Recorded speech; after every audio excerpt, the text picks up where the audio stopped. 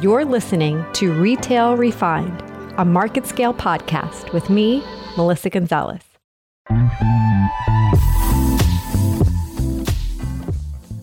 Hello, everyone, and welcome to another episode of Retail Refined, a market scale podcast with your host, me, Melissa Gonzalez. Today, we have Amanda Latifi, who is the co-founder and CEO of Have to Have. Have to Have is a platform that empowers brick and mortar stores to perform just as if it was online. Amanda was named one of 5 women at the cusp of fashion and technology innovation. Her company is also part of the 2020 New York Fashion Tech Lab. Amanda brings 15 years of experience in retail strategy and brand marketing for Fortune 500 brands like McDonald's, Mars Wrigley, Milky Way, and more. A brand strategist assigned to McDonald's during the recession, Amanda was an integral member of the company's value team studying price sensitivity thresholds across the United States. Amanda, thanks so much for being with us. Thank you for having me. I'm excited. I'm excited too. I know we're going to have a great conversation because you play in an area that I'm very intrigued in, and the possibilities of it. So before we dive in, I gave a very top level explanation of Have to Have, but can you tell our listeners a little bit more about Have to Have? Yeah, I'm happy to. So we really positioned Have to Have as the first platform that provides a contactless capture of shopper data to drive cross-channel conversion. And so what that really means is for the first time, we're giving retailers the ability to know exactly what shoppers are browsing in store. So really unlocking that offline data set that's been a mystery to the retail industry for so long. Well, that's exciting because as the world continues to shift, and we talked about omnichannel forever, but really unified commerce is where we're going. It's really difficult to have effective clienteling or wrap your head around the ROI of the 4 walls if you don't really know how to capture intent and really understand how consumers are interacting with products and browsing. But I think we use that term a lot, capturing consumer intent. Well, let's talk about what that means to you and how Have to Have can solve that. Yeah, I think when you take a look at the retail landscape in regards to technology that is either in the market or coming to the market, a lot of times it tends to be directional or behavioral in the sense that, here's what the picture looks like, but it doesn't always give the retailer the tools and the actualized data to really do something with the information that they've collected, oftentimes through several different touch points, which is a whole other issue that the industry experiences. But for us, being able to capture customer intent is about knowing exactly who was looking at exactly what, having that data in a digestible method that allows the retailer to really do something to drive conversion and create real ROI. I think just knowing that people are feeling this way or looking at this, or because they took these behaviors or steps, they might do this. I don't think that's enough I don't think it's been enough for retail, and I especially don't think it's going to be enough coming out of our post-COVID environment. And what do you think has been the biggest obstacle causing such a gap between what we're able to capture online and what we're able to capture in store? Oh, it's such a loaded question. There's so many different ways to kind of talk through this. I mean, biggest obstacles, several obstacles. I think that a lot of the tech that's been brought to retail previously has been cumbersome for both the retailer and the shopper. So if you think about, what retailers might have in store, a lot of time it's hardware based. So beacons and Wi-Fi. I think that there's not always been a clear value proposition or utility or even function presented to the shopper as well. So, how are you solving a major pain point for the retailer, and how are you at the same time creating a offering that matters to the shopper and that they actually need? So I think there's been a big miss as well, in the sense of, we're going to create a really interesting, experience or tech experience that might not always be a real need for the shopper. We definitely want to go in store and have an experience, but sometimes I want something that provides a benefit to me. I think especially coming out of COVID, we may not be interacting with technology or tools that's kind of there just to have an extended time in the store, because we may not be looking to extend our time in the store. But I think, data has been a huge gap for for retail for quite a bit of time, and really being able to create that omni-channel understanding of, or even that in-store attribution of, this person was shopping in store and they converted on e-com. I'm able to prove that the store should receive credit for that conversion. That's really been a missing link before. We really have not been able to do that, not in a clean way. Absolutely. You talk about there needing to be a clear value proposition, but also I think in technology, another challenge is you can't change consumer behavior, right? So you really have to create a system that's intuitive to the way in which they're already interacting and then enhance that. So how does your platform do that? Yeah, it's a great question. So the way Have to Have works is when a shopper is in a store, they're able to take a picture of a price tag, text that picture to a short code they're operating for the retailer. We identify the item real time, text an image back of the item to the shopper, because a lot of times that even helps them want to interact with the product further because they actually see what it looks like on a model or in use. We also text them back a link to their list. When they click that link, it takes them to their list on mobile web. It's everything that a shopper has looked at offline, now captured online. When they click buy, we take them directly to the product page on the retailer site. What we've now done is captured all of the data real time from an in-store shopper, meaning we know exactly who was looking at what, UPC, URL, and if that shopper is clicked through to look at the product on e-com or not. Now, since we're doing this all through SMS, so we are not an app, we're doing all of this through SMS. We are both capturing the in-store shopper, collecting the data, but then creating a revenue channel for the retailer to drive a sale by being able to communicate on that exact item. So imagine if you're a retailer being able to provide an in-store discount via SMS on the exact item someone's looking at in store. Or imagine when someone's left the store in 2 weeks, being able to text them back an offer or a promotion or even free shipping on that exact item to drive the shopper back to make the conversion. What is really the unlock for us is this all hinges on a behavior, to your point, that already exists and a pain point for a shopper. So as a shopper, there's no way to save something you find in store. If you think about shopping online, if you're shopping online, you can add it to cart. And so that is almost a way for you to save it, even without it being a save functionality. But again, there's no way to save something you find in store as a shopper. And so a lot of shoppers have manifested this tactic of taking pictures of the products or tag out of a real need, and there being, a missing technical support to this pain point for a shopper. Again, how do I save something I find in store?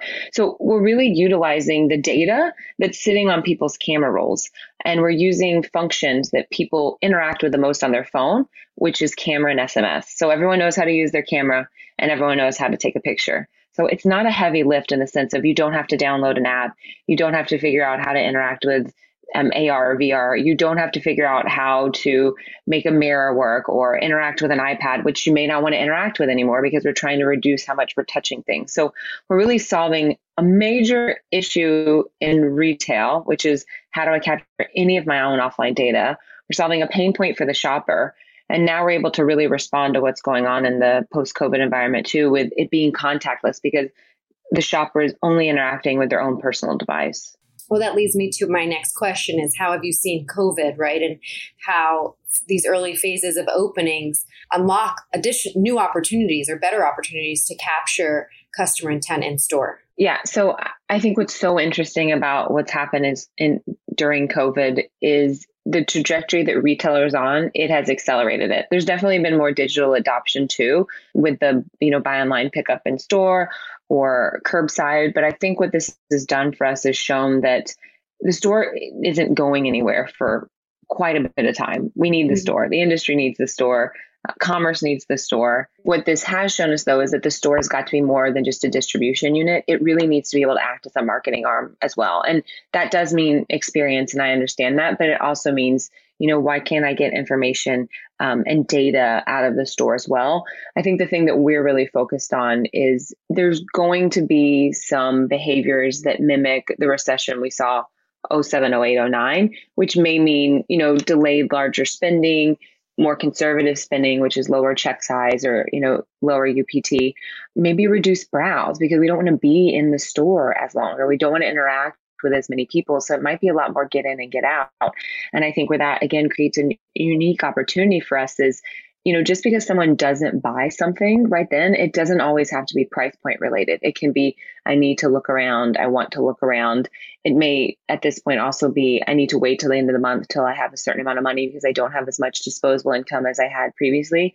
And so it really creates a unique opportunity for us in the sense of, if people aren't buying as much, if people aren't spending as much, if people aren't in the store as long, how do you really start to make sure that any of these, shopping excursions can somehow lead to a conversion in the future if they don't occur right then in store? I think it's going to be telling which retailers are able to adopt and respond.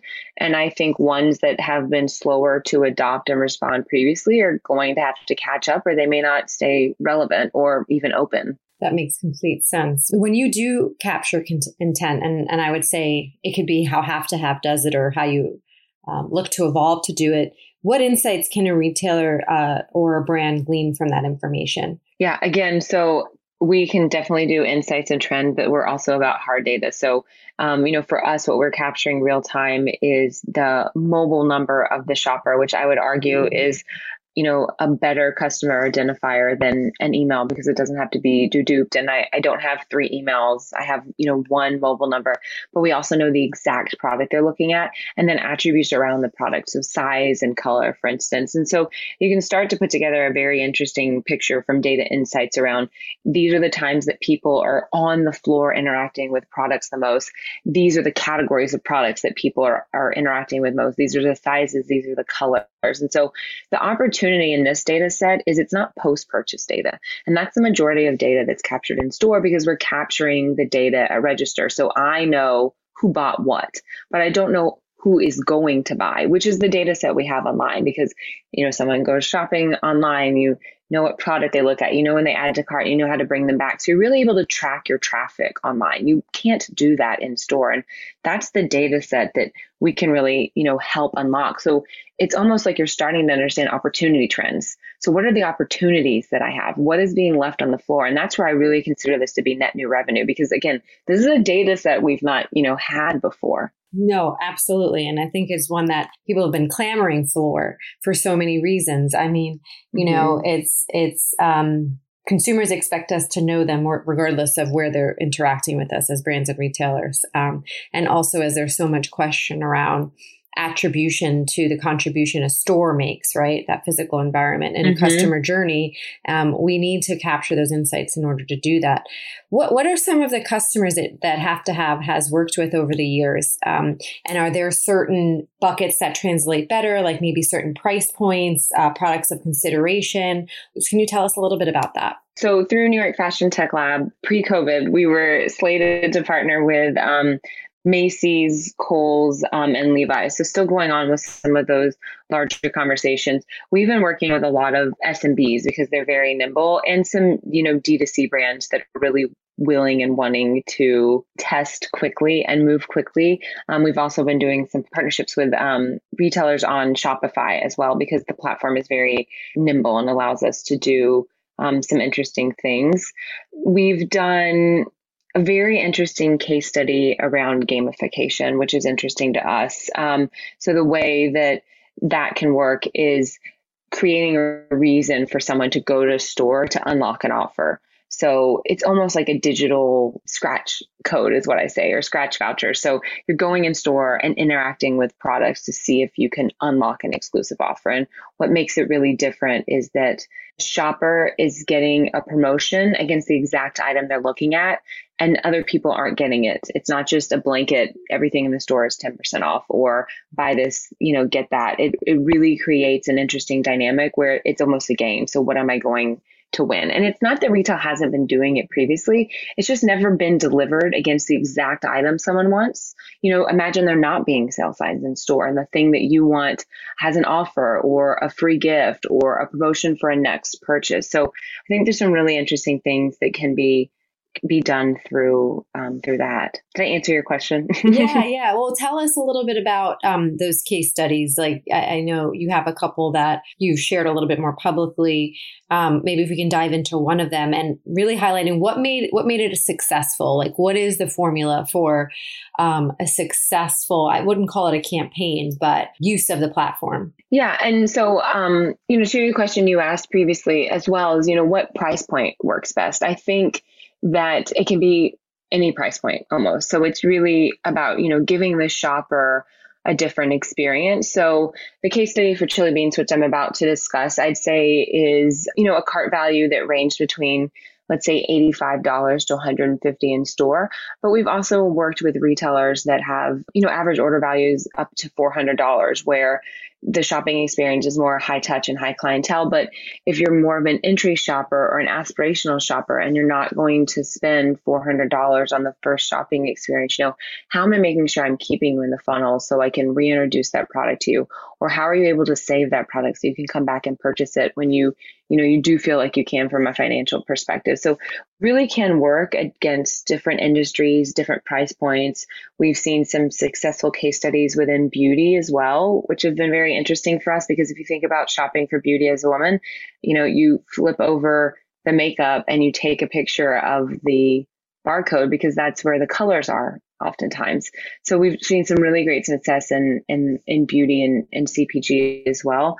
The chili beans case study I can discuss was really unique. So chili beans is one of the second largest eyewear companies in the world, I guess is a better way to say it. And that was the one that I mentioned about gamification. So we did a program where they had no sale signs up in the fourth quarter, when we're all trying to make holiday numbers. And instead the promotion said, come in store, take pictures of things that you want, and unlock secret savings. So it's a secret savings promotion, and someone would come in store, they would take a picture of a tag, and we would deliver a real-time offer against that exact item. So again, imagine you're walking through the mall, everyone has 40% off signs. The store doesn't have up a single sale sign.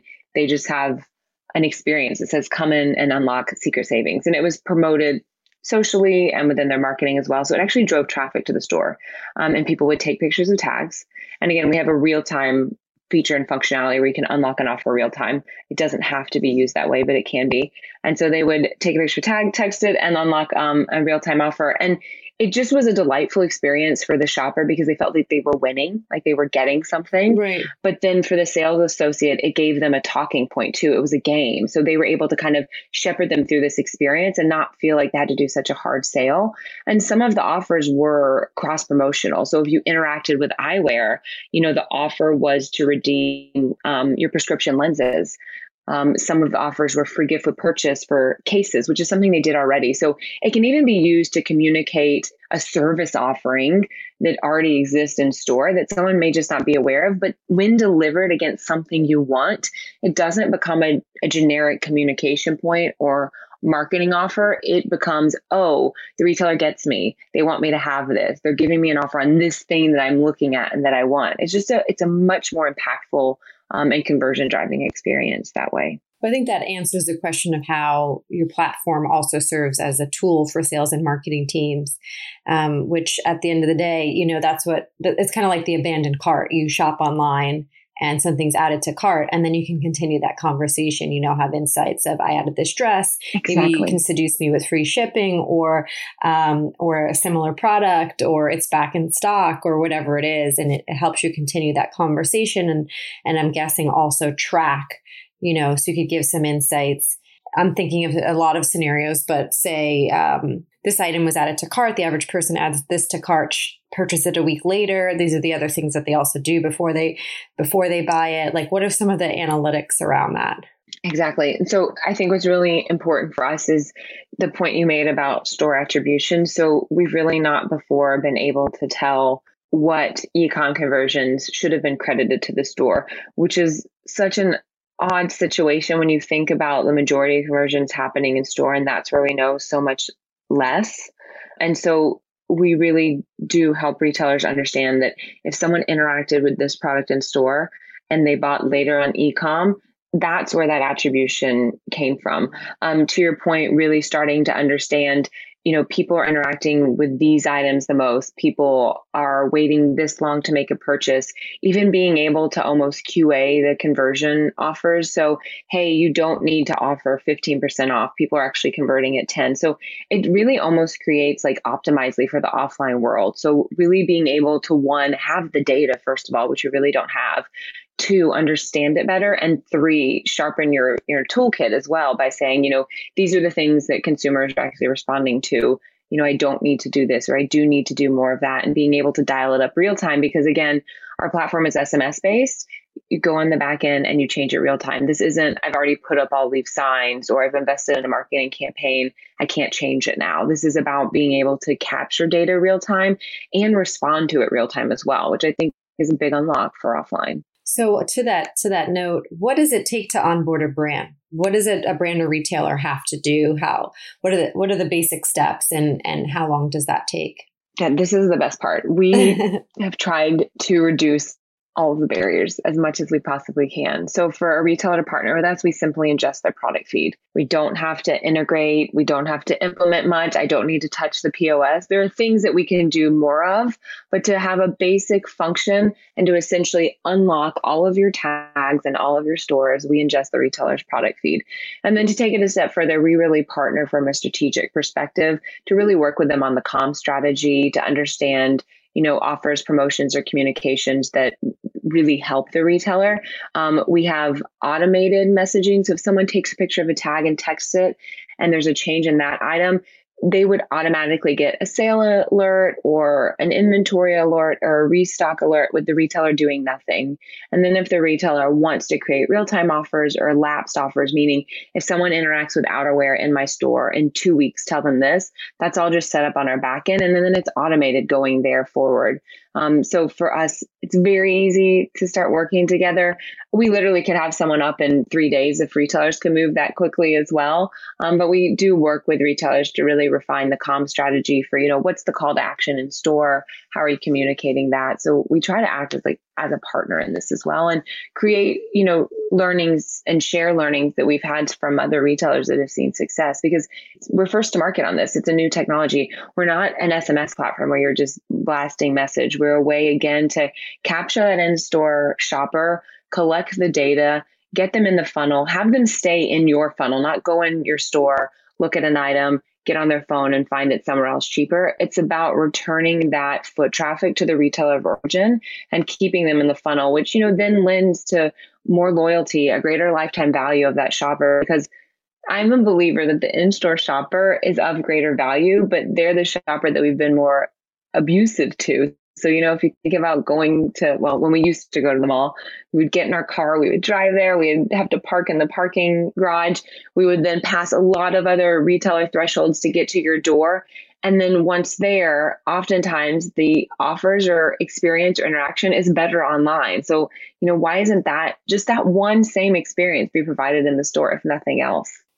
Absolutely. I think about that all the time, and the seamlessness of it is really the key. I think consumers are getting more and more adapt. In this condensed time period of being home from COVID more than ever, where our phones are really becoming our remote control to do a lot of things within retail. So it's going to be interesting to see how it evolves as we as consumers, we sit on both sides, right? But we as on the consumer side of things, we're just becoming much more fluent with this, right? And it's becoming such second nature to interact this way. So it's definitely exciting times. And it was great to dive in a little bit deeper with the importance of capturing consumer intent, what it can unlock, how brands and retailers can use it as a tool for sales, marketing, and also to really that attribution of the contribution of the four walls, which is something that has been an ongoing conversation and will be even more so after all of this. So before I let you go, I ask everybody this,